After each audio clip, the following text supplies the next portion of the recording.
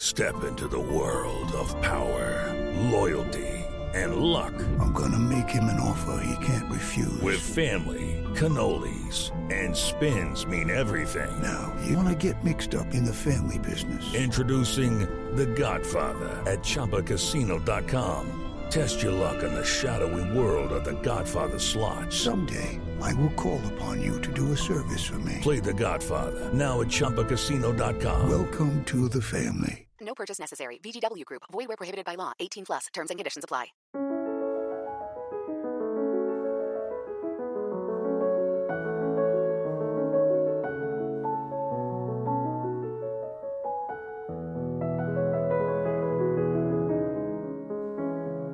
Episode 48, Between Giants.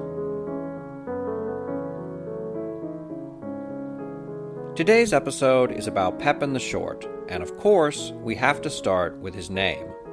Pepin was not actually short. Unlike peasants, aristocrats got enough food and were noticeably taller than most people. Moreover, Northern Europeans were among the largest people in the world. Pepin is near universally called the Short in the Anglosphere due to a mistranslation of the French Pepin le Bref, better translated as Pepin the Brief. Pepin ruled as king of the Franks for 17 years, which is hardly brief, but historians consistently measure Pepin against his father and son.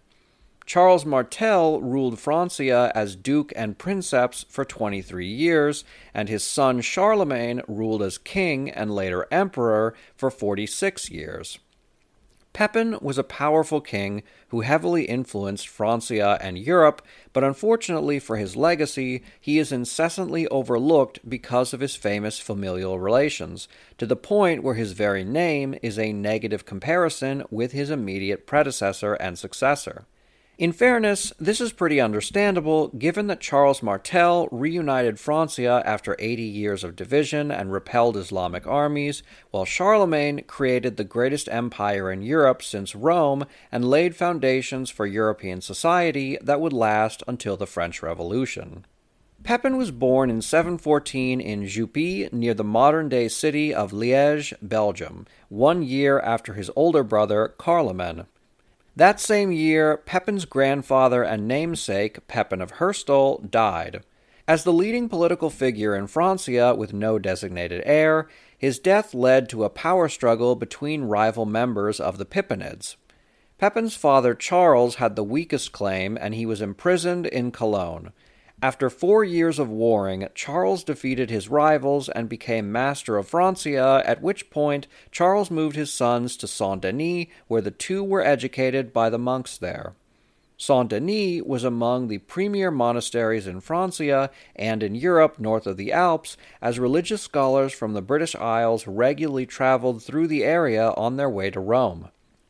As Pepin grew, his father reformed the church from a mostly religious institution into an organ of state power. Churches administered his empire, and bishops took on a secular portfolio in addition to their religious duties.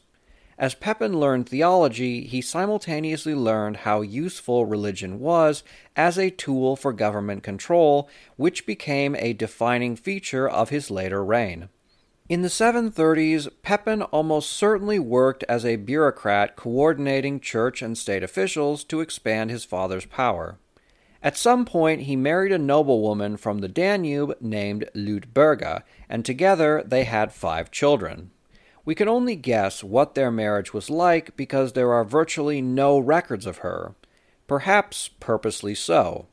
While the two were married, Pepin began an affair with Bertrada, daughter of the powerful Count Cheribert of Léon in what is today Ain, France. Notably, her family founded and controlled the Prüm Abbey. It is possible that Pepin met Bertrada through work done with the abbey. We can't be sure, but there's something delightfully devilish about an affair taking place in a Benedictine monastery. Pepin wanted to dismiss his first wife for her, but in and of itself that would have been a scandal, but to make matters worse, Bertrada was his second cousin.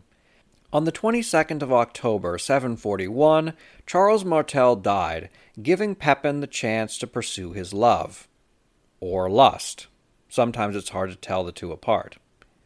Pepin dismissed Liutberga and sent their 5 children to a convent. The new mayor of the Palace of Nuestria had ceased loving her, if he ever did. Moreover, he needed to consolidate his power within Francia, and so he married Bertrada. Pepin and his older brother Carloman were Charles Martel's sons by his first wife, Rotrude, but Martel had another son, Grifo, by his second wife, Swanachild. In 741, Grifo was only 15 years old, which, by Frankish law, meant he was technically a man, but his only real power came from his mother's connections. Pepin and Carloman took advantage of the young boy, man, and disinherited him. Grifo led a rebellion at Leon, but the brothers defeated him and sent him to a monastery before dividing up the kingdom between themselves, with Pepin taking Nuestria and Carloman taking Austrasia. For good measure, the new mayors killed their cousin Theudowald, who had been part of a branch of the family that opposed Charles Martel. Aren't medieval family trees wonderful? It's as if the branches each had saws and started cutting each other off. Pepin and Carloman's joint rule was contested immediately. In 742, Alemannia revolted, and while Carloman and Pepin were busy restoring order, Aquitaine's Duke Hunewald, son of the legendary Duke Eudo, sacked Bourges and the fortress of Loches. The two brothers put down those revolts, but then in 743, Hunewald united with Duke Odilo of Bavaria in another uprising. As Francia teetered, Pepin made the Merovingian Childeric III king, ending the interregnum. He hoped to use this figurehead and calm the realm, though this didn't work. In 744, the Saxons revolted, and Hunewald led another rebellion in 745. Hunewald was finally defeated, and he surrendered, took a monk's vow, and joined the monastery at Ile de Ré, an island off the western coast. His son Weohfar became the Duke of Aquitaine, and there was peace for a time, though no sooner had this conflict ended than Alemannia revolted. Carloman marched against the Alemanni since it was part of his territory. After a number of battles, Carloman called the lords of Alemanni to a meeting at Cannstatt in modern-day Stuttgart to discuss a peace settlement. Thousands of great and petty lords attended, hoping to strike a balance between their rights and the Frankish lords' expectations. But constant war and rebellion had exhausted Carloman's patience. He accused the lords of high treason and executed all of them. The blood court at Cannstatt ended Alemanni leadership and terrified the nobility of Francia into submission. The following year, Carloman abdicated his role as mayor of the Palace of Austrasia. We don't know exactly why, though given what he had been through, he was probably weary of war and constant betrayal, and decided to retire to Italy to live as a monk, first in Monte Sorate, then Monte Cassino. His 17-year-old son Drogo inherited Austrasia, while Carloman pursued a life of prayer. That same year, Pepin's wife Bertrada gave birth to their first child, a boy who Pepin named Charles after his father. Pepin wanted to leave behind a strong, united realm for his son and decided to move against Drogo while simultaneously putting down a new revolt by Grifo. Pepin succeeded, and by 750 he became the sole ruler of Francia. But Pepin was not universally recognized, as Grifo and Drogo had their supporters, while regions like Aquitaine regularly caused problems. The mayor of the palace decided the best way to secure his rule and legacy was to make himself king. Pepin sent a letter to Pope Zachary asking if it were right for a king to have no power, as Childeric III did. Zachary took the hint. The papacy needed Frankish support against the Lombards, especially since the Byzantines were retreating from Italy. The Pope told Pepin that it was not right for a king to have no power, and Pepin took this letter and really ran with it. In 751, Pepin cut Childeric III's long hair and sent him to a monastery. He gathered his nobles at Soissons and in front of his large army asked them to elect him king. All those who didn't want to be executed, or at least disfavored, agreed. Before the coronation ceremony, Pepin decided that if he were to become king, he had to change the nature of kingship itself. At that time, kingship in Francia was based upon descent from Merovec, whose family, the Merovingians, had led their people for hundreds of years. Pepin was not a Merovingian, nor was he so powerful that he could rule through pure force. Pepin had to unite the nobles of Francia under some new paradigm they could agree to, and one which the Merovingians had no claim to. Pepin chose religion as the force that would enshrine his dynasty and unify the realm. Religion was the tool that Pepin and his father had used to administer Francia for decades, and in the chaos of his youth, devotion to Catholicism was the only commonality among the Franks and their vassals. In 751 at Soissons, the mayor of the palace inaugurated a whole new basis for rule. Instead of sovereignty coming from noble privilege, Pepin claimed that God had chosen him as ruler. In this ceremony, he was assisted by his friend and counselor, an Irish monk named Virgilius. The Irish had a tradition of anointing kings with oil in a ceremony known as unction, which Pepin decided to replicate. This practice originated in the Bible, as holy men and kings were anointed with oil as demonstration of their special relationship with God. The most famous biblical figure this was associated with was none other than Jesus. His honorific, Messiah in Hebrew, or Christos in Greek, literally means anointed one. The devout Pepin aspired to biblical kingship, or at least its pretenses, and decided he would be anointed like a figure from Scripture. The ritual was more than just a copy of biblical tradition, but a response to the religious foundation of Merovingian rule, that being the baptism of Clovis I. Clovis used baptism to secure his power among his Catholic followers and signal their transition from paganism.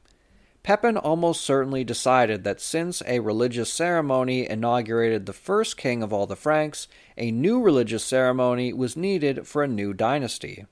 Moreover, anointing with oil was an extension of religiosity beyond what the Merovingians were capable of. Baptism was a universal ceremony for all people to enter the church, which they received in childhood or upon new conversion. Anointing with oil was an elevation within the church that only a select elite received. Thus, Pepin was symbolically communicating that his dynasty had advanced to a new level of religiosity beyond that of the Merovingians. Pepin was not the first person to propose the divine right of kings doctrine, but he made this the foundation of Francia, one of the two most important countries in Europe. When his son Charlemagne created the Frankish Empire and followed his father's practice, the divine right of kings became the basis for legitimate European rule across most of the continent. Pepin's audacity shocked many European observers, quite possibly even the Pope. There doesn't seem to be anything in the meticulous Vatican records regarding Pepin and Zachary's correspondence, which could be due to information lost over ages, but could also mean that the wily Frank made up this whole affair in order to seize power. Either way, the papacy couldn't afford to oppose Pepin. The declining city of Rome was part of a crumbling political union, the Exarchate of Ravenna, set up by the Byzantines to protect the Italians from foreign invaders. Spoiler alert, it didn't work out, and the Lombards continually conquered more territory until in 752 they prepared to besiege Rome. Side note, the former Duke Hunewald had moved from Ile-de-Ré to Rome, where he joined a monastery connected to St. Peter's Basilica. As a former military strategist, it is likely that he led a defense against the Lombards before going back to reading scripture and praying for peace and calm. Zachary died that year, and Stephen II became pope. Since Byzantium was busy fighting the Arabs, he turned to the only power who could help him. In November 753, Stephen II became the first pope to travel north of the Alps. Along the way, he was escorted by Pepin's young son Charles and a Frankish retinue until they reached Paris, where he stayed at Saint-Denis. Sources disagree on who was more honored. The Franks recount that they treated each other as equals, while Vatican records claim that Pepin honored the Pope as his superior. In April, the king and Pope discussed how they would mutually support each other. Pepin agreed to safeguard the Pope from the Lombards in exchange for his participation in an elaborate ceremony. On the 28th of July, 754, the Pope reanointed Pepin as king and gave him the title Patricius Romanorum, Patrician of the Romans. The Pope also anointed his young sons Charles and Carloman as kings and heirs of Francia. For the first time, the Pope anointed a secular ruler, and this practice of popes bestowing God's divine support upon European monarchs continued for over 1,000 years. The Pope's blessing provided the final piece that Pepin needed to secure his throne. In 753, as the Pope traveled north, Pepin defeated his rival family members. Royal forces defeated his half-brother Grifo at Saint-Jean-de-Maurienne and killed him. Pepin's loyalists captured Drogo, who was tonsured and put into a monastery. When Pope Stephen came up to Francia, Pepin's brother Carloman accompanied him to beg for Drogo's release and a return of his inheritance. Pepin imprisoned his brother, who died the following year. Pepin's brothers were dead, his more distant relatives were in monasteries, the nobility pledged to him, and he had been anointed by the Pope, so that by 754, Pepin had finally secured his power. Judy was boring. Hello. Then Judy discovered ChumbaCasino.com. It's my little escape. Now Judy's the life of the party. Oh, baby, mama's bringing home the bacon. Whoa, take it easy, Judy. The Chumba life is for everybody. So go to ChumbaCasino.com and play over 100 casino-style games. Join today and play for free for your chance to redeem some serious prizes. ChumbaCasino.com. No purchase necessary. Void where prohibited by law. 18 plus terms and conditions apply. See website for details. With Francia under control, Pepin sent emissaries to King Aistulf of the Lombards, promising an indemnity in exchange for giving the Pope back his lands. The reanointed Frankish king didn't care to fight for the Pope's lands, as he wanted to conquer Septimania and quash the rebellion du jour in Aquitaine. Aistulf replied, "Let me think about it." No. And so Pepin reluctantly marched south and crushed the Lombards at Susa along the Alpine Pass. The Franks chased Aistulf to his capital at Pavia and besieged it. Aistulf recognized his position was terrible and sued for peace. The Lombard monarch agreed to give back all the lands he had taken and officially recognized the Pope as the secular ruler of those states.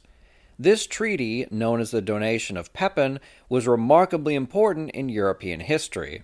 It established the Papal States, a country which existed in various forms until 1870 with the modern Italian unification.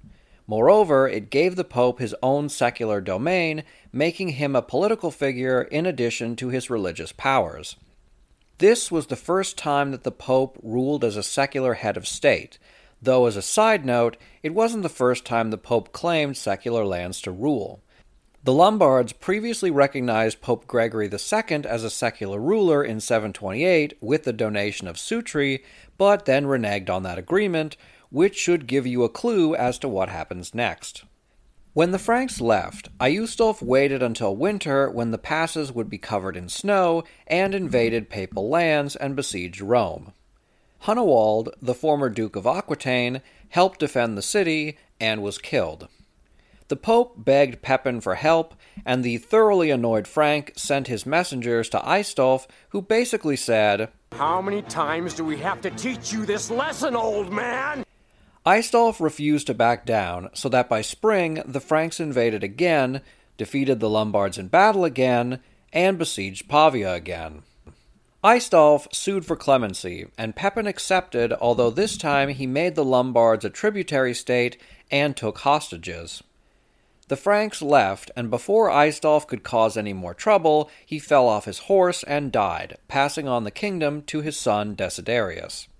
Italy was politically stable, at least by medieval Italian standards, which granted isn't a high bar, but at least Pepin could finally go to war with his more immediate enemies in Septimania and Aquitaine.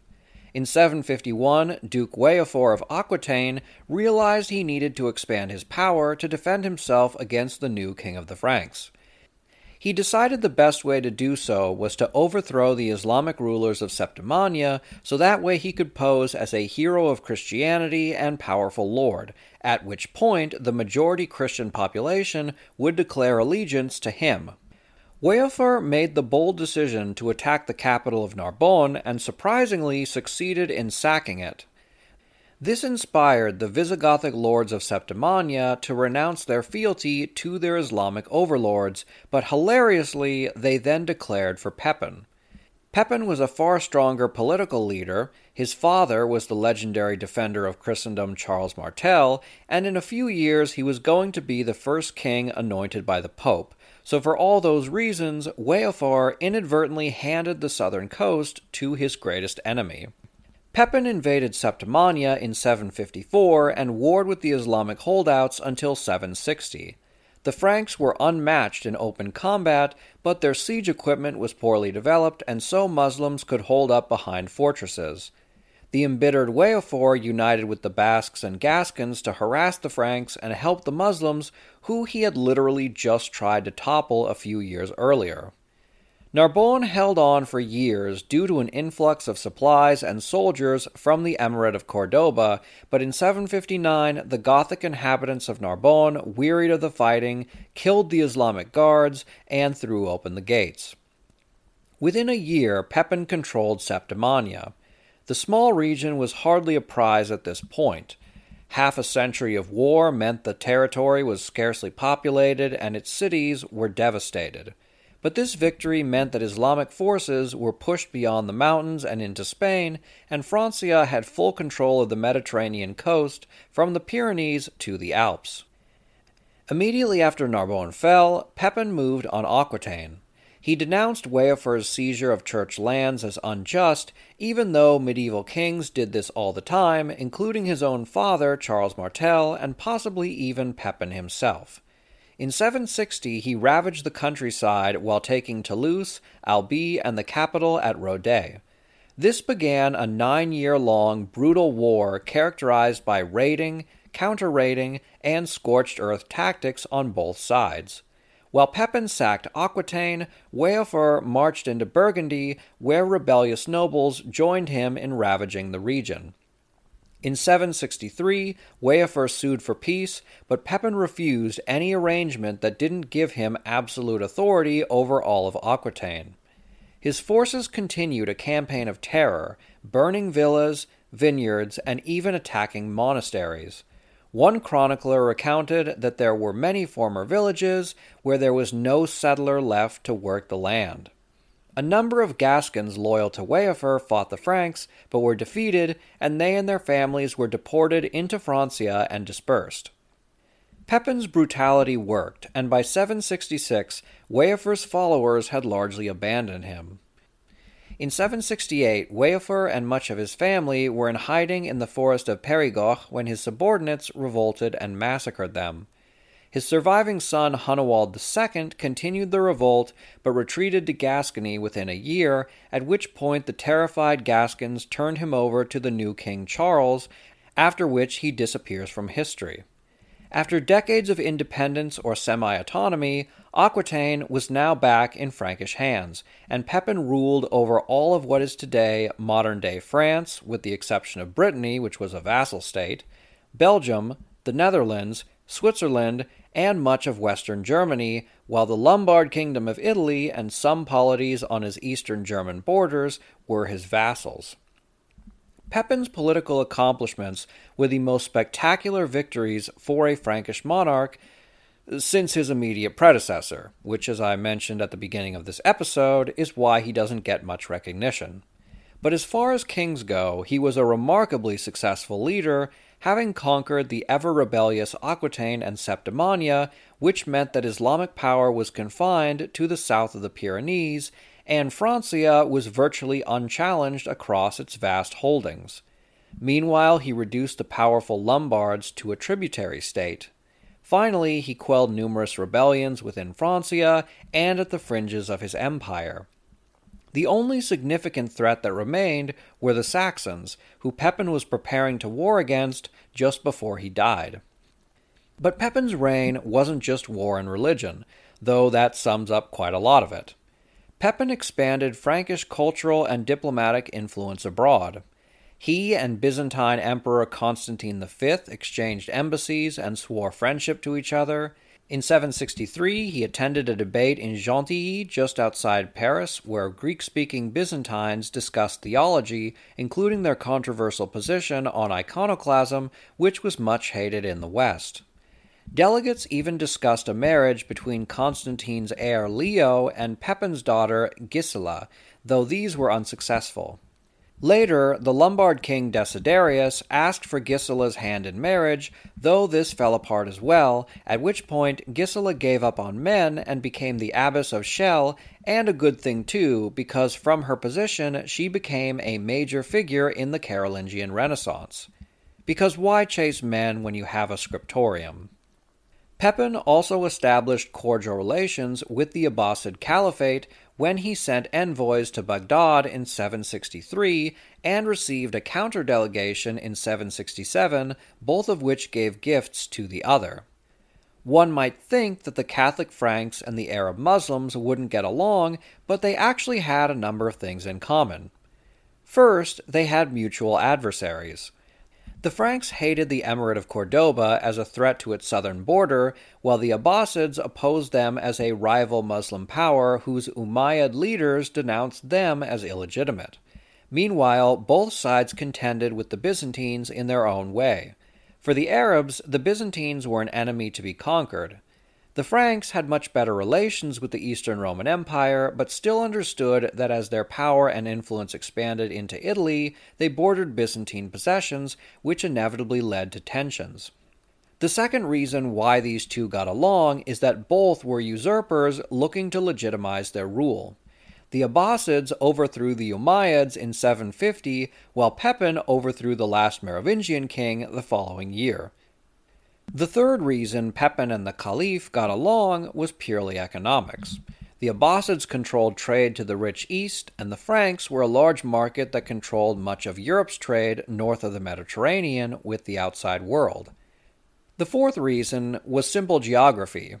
Neither side threatened each other, which meant it was much easier to get along. The final reason, which I have to stress, is that the religious divide wasn't as large as some modern people believe it was. Christians believed Muslims had heretical views, but since they lived beside Aryans and even pagans, Muslims were not some great evil, but just another people who needed their come-to-Jesus moment.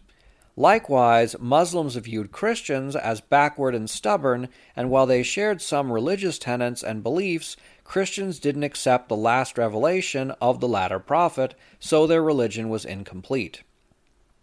It wasn't until the Crusades that Christian-Muslim relations collapsed, but before then, these two sides were not determined to fight the other just because of their divergent beliefs, and regularly allied with each other for political reasons. Thus, Pepin initiated cordial relations with the Caliphate, which continued under his son Charlemagne. On the 24th of September, 768, Pepin died at Saint-Denis. His body was interred in the basilica where it rests alongside his father's and most of the kings of France. Pepin was a remarkably successful king. He continued his predecessor's work of expanding the role and power of the church while using it to administer and justify his rule.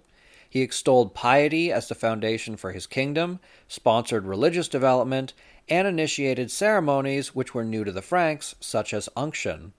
He redefined sovereignty from the power of kings, which they inherited from their predecessors, to the power of kings bestowed upon them by God.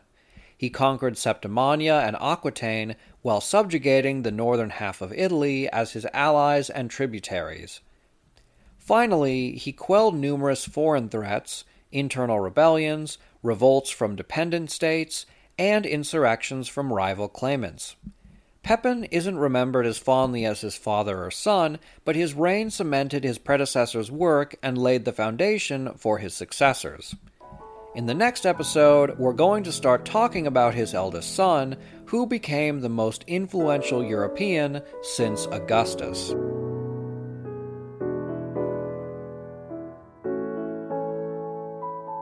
As always, donations keep the podcast going, so if you would like to make a one-time donation or become a patron, please consider doing so.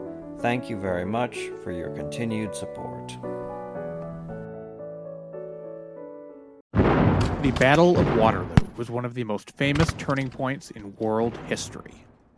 But what happened next? My name's David Montgomery, and I'm the host of The Siècle, a history podcast that tackles exactly that. Join me as I cover France's overlooked century in between Napoleon and World War I. The Siècle, spelled S-I-E-C-L-E, is part of the Evergreen Podcast Network and can be found wherever you get podcasts.